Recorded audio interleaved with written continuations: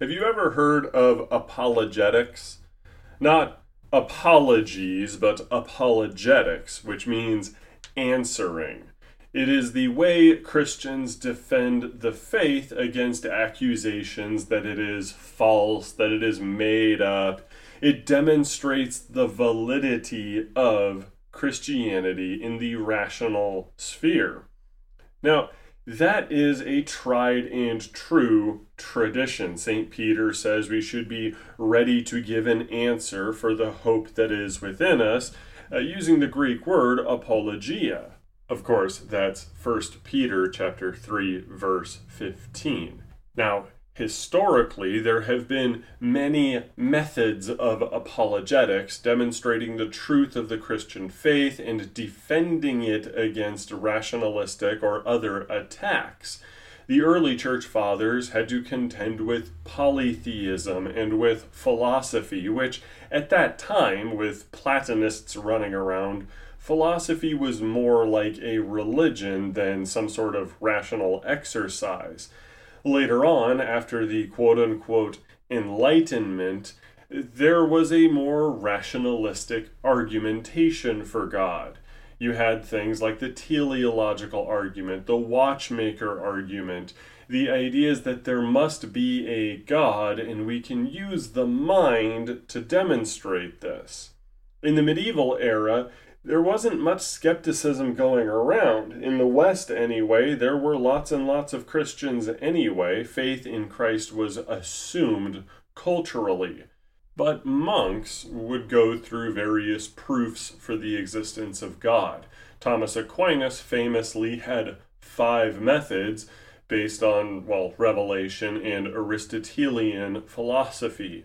And then you have Anselm giving us my favorite argument for the existence of God, the ontological argument. But over time, these get assailed by Enlightenment thinkers and deists, and eventually the atheists out there like Schopenhauer and Darwin. And as the Industrial Revolution turns into the Capital Revolution, the Managerial Revolution, and eventually the giant tech revolution that we are currently living under, the Christian thinkers and philosophers and apologists and theologians had to become a lot more rigorous in defending the Christian faith. Now, this isn't necessarily to convince people that God exists. It's more about defending the faith that you already have, demonstrating its validity as a part of the Christian teaching that you give to the laity. The laity are getting assaulted by the world, the flesh, and the devil, and unbelief with its various rational attacks and archaeological fake history and everything. Oh, that is assailing the common Christian. So we got our stuff together around the 1930s to the 1950s and kept going from there. Recently, there has been a renaissance in apologetics thanks to the likes of Dr. Alvin Plantinga, Dr. William Lane Craig, and others talking about how you really can't deny the facts of the Christian faith. Here's all the reasons why. Gary Habermas goes through history, Alvin Plantinga goes through reasonable belief and warrant, and there have been other thinkers out there like Phil Fernandez with his cumulative case for the Christian faith, where he takes all sorts of different arguments and puts them together to say it is most reasonable to believe in Christ. With that said, given the background here, there has always been an unfortunate kind of factionalism within the realm of apologetics. Everybody has their favorite method, everybody has their various worldviews that contribute to their Christian worldview, perhaps a philosophical outlook that says some methods are legitimate and others are not. Infamously, the presuppositionalist school of apologetics was very cantankerously argumentative against evidentialist schools, historical schools, and other philosophical ways of going about it. and they also fought amongst each other. Gordon Clark and Cornelius Van Til had such a testy, angry relationship that Cornelius Van Til intervened in Gordon Clark's ordination path so that he would not be ordained in various Presbyterian bodies. Everybody has their perfect method, I guess, and human pride oftentimes keeps apologists from working together. Now, why am I bringing this up? Because today we're going to look at Paul Tillich's approach to apologetics, or more accurately, Paul Tillich's anti-approach to apologetics. We saw last week that he wouldn't tell you that God exists. If you ask him if God exists, he would say that is not a correct statement to make.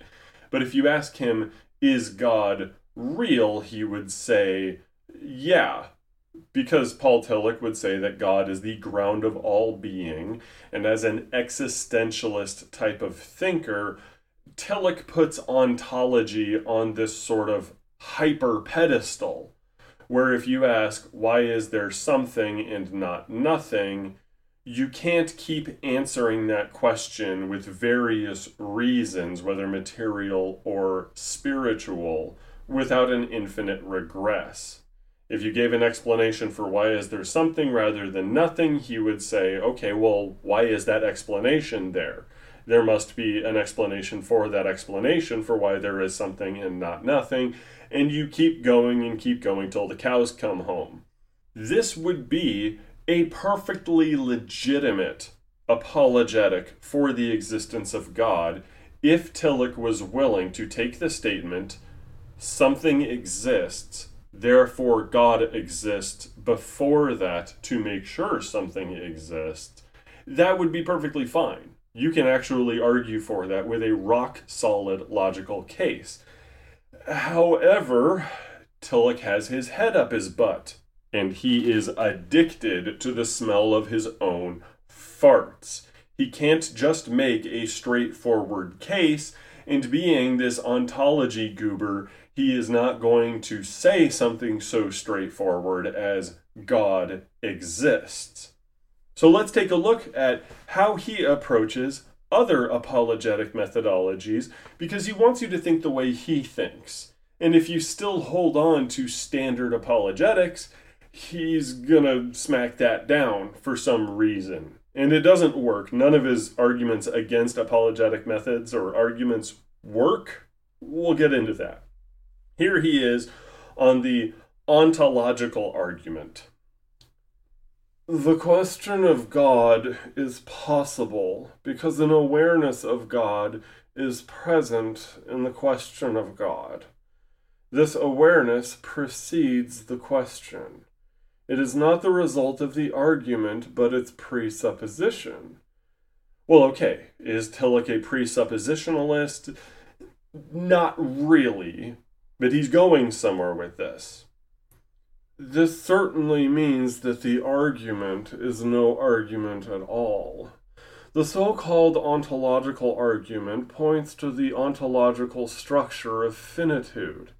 It shows that an awareness of the infinite is included in man's awareness of finitude. Man knows that he is finite, that he is excluded from an infinity which nevertheless belongs to him.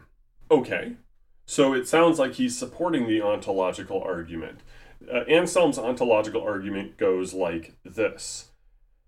I can think of the greatest possible being, having all perfections, period.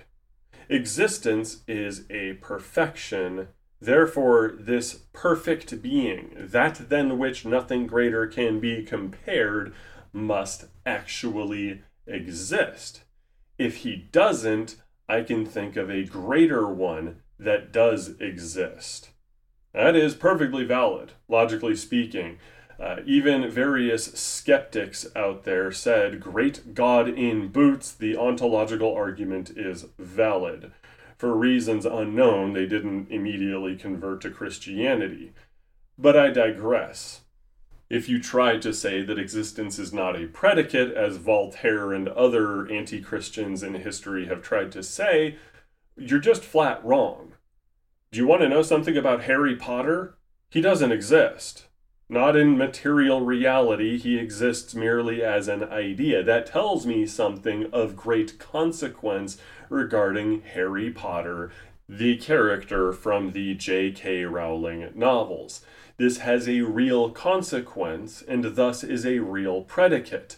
I cannot go out looking for Harry Potter in England, and I cannot find a headstone with "Here lies Harry Potter" or something, because the schoolboy in Hogwarts never existed, and Hogwarts does not exist. Period. So when I think about the greatest possible being, that than which nothing greater can be compared, he exists. I love the ontological argument. That is how it is formulated. Here's how Mr. Tillich approaches that. The Anselmian statement that God is a necessary thought, and therefore this idea must have objective as well as subjective reality, is valid insofar as thinking, by its very nature, implies an unconditional element which transcends subjectivity and objectivity. That is, a point of identity which makes the idea of truth possible. However, the statement is not valid if this unconditional element is understood as a highest being called God. The existence of such a highest being is not implied in the idea of truth. Wait a minute. Didn't Paul Tillich just say that the awareness of an infinite is present in the question of God?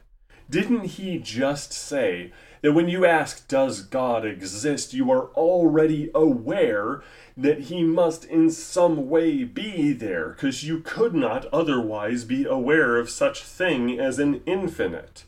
But here we are introduced to Tillich's method of smacking down apologetic arguments. A little bit of history here. Typically, if an apologist wants to argue for his method above all others and say, mine is legitimate, yours is not, period, what he'll do is he'll come up with a rule, or he will cite a specific logical law that says all these other things are illegitimate. Gordon Clark was infamous for this.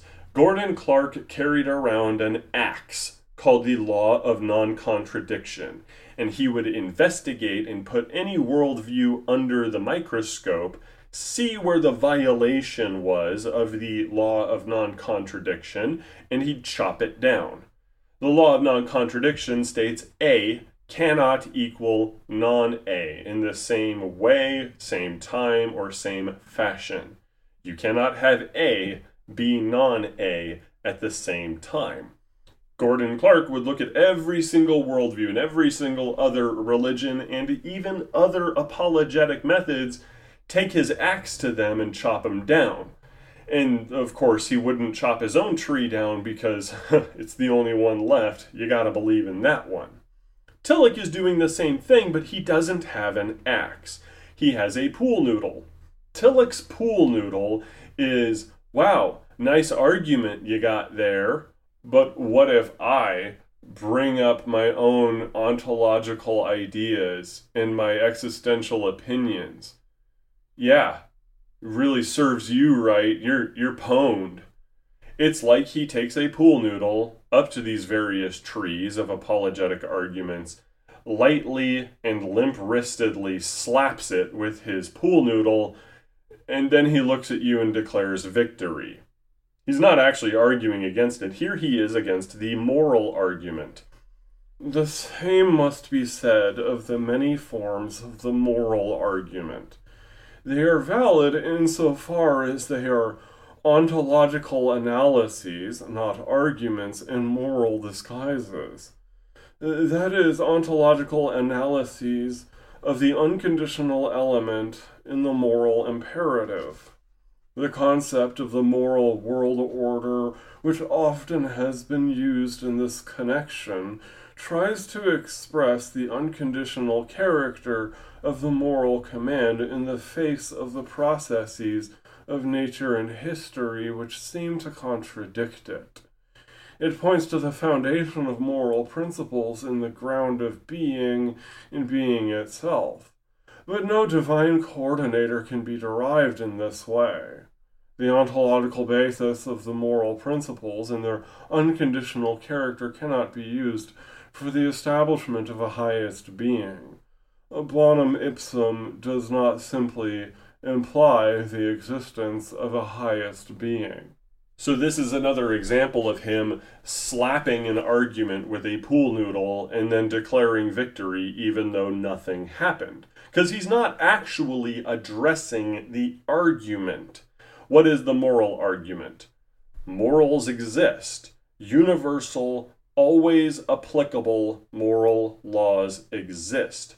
You cannot have a law without a legislator or one to establish that law, because morals are opinions at the end of the day, and if it is universal, it is not just an opinion, it is a law. Therefore, there must be a divine mind which imposes this moral law on us. To deny this, to claim that there is no moral law, if there is no God, that is, then there's no such thing as quality, and there is no such thing as morals. All ethics becomes a matter of personal arbitrary opinion. It is not this is wrong or this is right, it's a matter of I don't like this versus I do like this. Murder. Well, I don't like murder, therefore I will say murder is wrong. Completely arbitrary, and it does not explain common morals throughout history or our revulsion at crimes like pedophilia. Continuing on, though, the strength of the moral argument is that it can go further. There is no such thing as quality at all if God does not exist. You cannot say anything is preferable or unpreferable. Even your opinions are invalid, because if materialism is true, there is only phenomena. You are just a hunk of rotting biological matter that is doing one thing or another that we can't quite describe, other than simples as a cloud colliding with other simples. It is not this man murdered other people. No, it is one biological mass did something to other biological masses which caused them to no longer have a living function. The moral argument demonstrates that since this is not the case and quality does exist, we can make moral statements. Therefore, this God that must be the absolute moral ruler of the universe, he exists. Paul Tillich grabs his pool noodle of ontology, slaps this ironclad argument, and says, actually all you're proving is that morals exist. Sidestepping all of the personal character of morals, of laws, of matters in which the violation or obedience of such a moral law either disgusts us or makes us angry or delights us when it is obeyed. This requires a God. But Tillich is actually, I'm just not going to address that part, and I'm just going to say ontology, ontology, ontology, and then move on. I have slapped it with my pool noodle. I declare victory. Now, to his credit, over the course of these arguments, it does seem that Paul Tillich is trying to wrestle with real ontological questions. Can you separate God from truth? Well, if you're a Christian, no. That's the answer. No. Jesus Christ says, I am the way, the truth, and the life. No man cometh to the Father except through me. So we would say God is the truth. Or at the very least, he is the one by whom all truth is established. Because truth is a part of his nature. But Tillich, because he's talked about this constant infinite ontological regress, just because he thinks asking questions means there is a regress, he separates the notion of God from truth, and therefore he has this nice handy little tool where he thinks, if I can just ask ontological questions over and over again, it invalidates any argument. Or at the very least, says, well, it's true in this way, but not in another. It's a horribly flimsy way to go about things, and it doesn't actually cast any doubts or aspersions on these apologetic arguments for the existence of God. It really doesn't. But, Lord bless him, his little heart for trying. Next week, we're going to get into part 2 of Tillich and apologetics, because he has a specific disdain and hatred for things called cosmological arguments from the teleological nature of the universe and the existence of the universe itself. But until then, our Lord bless you and keep you, because he truly exists and he truly does love you, because he is true. That's part of his nature. Amen and amen.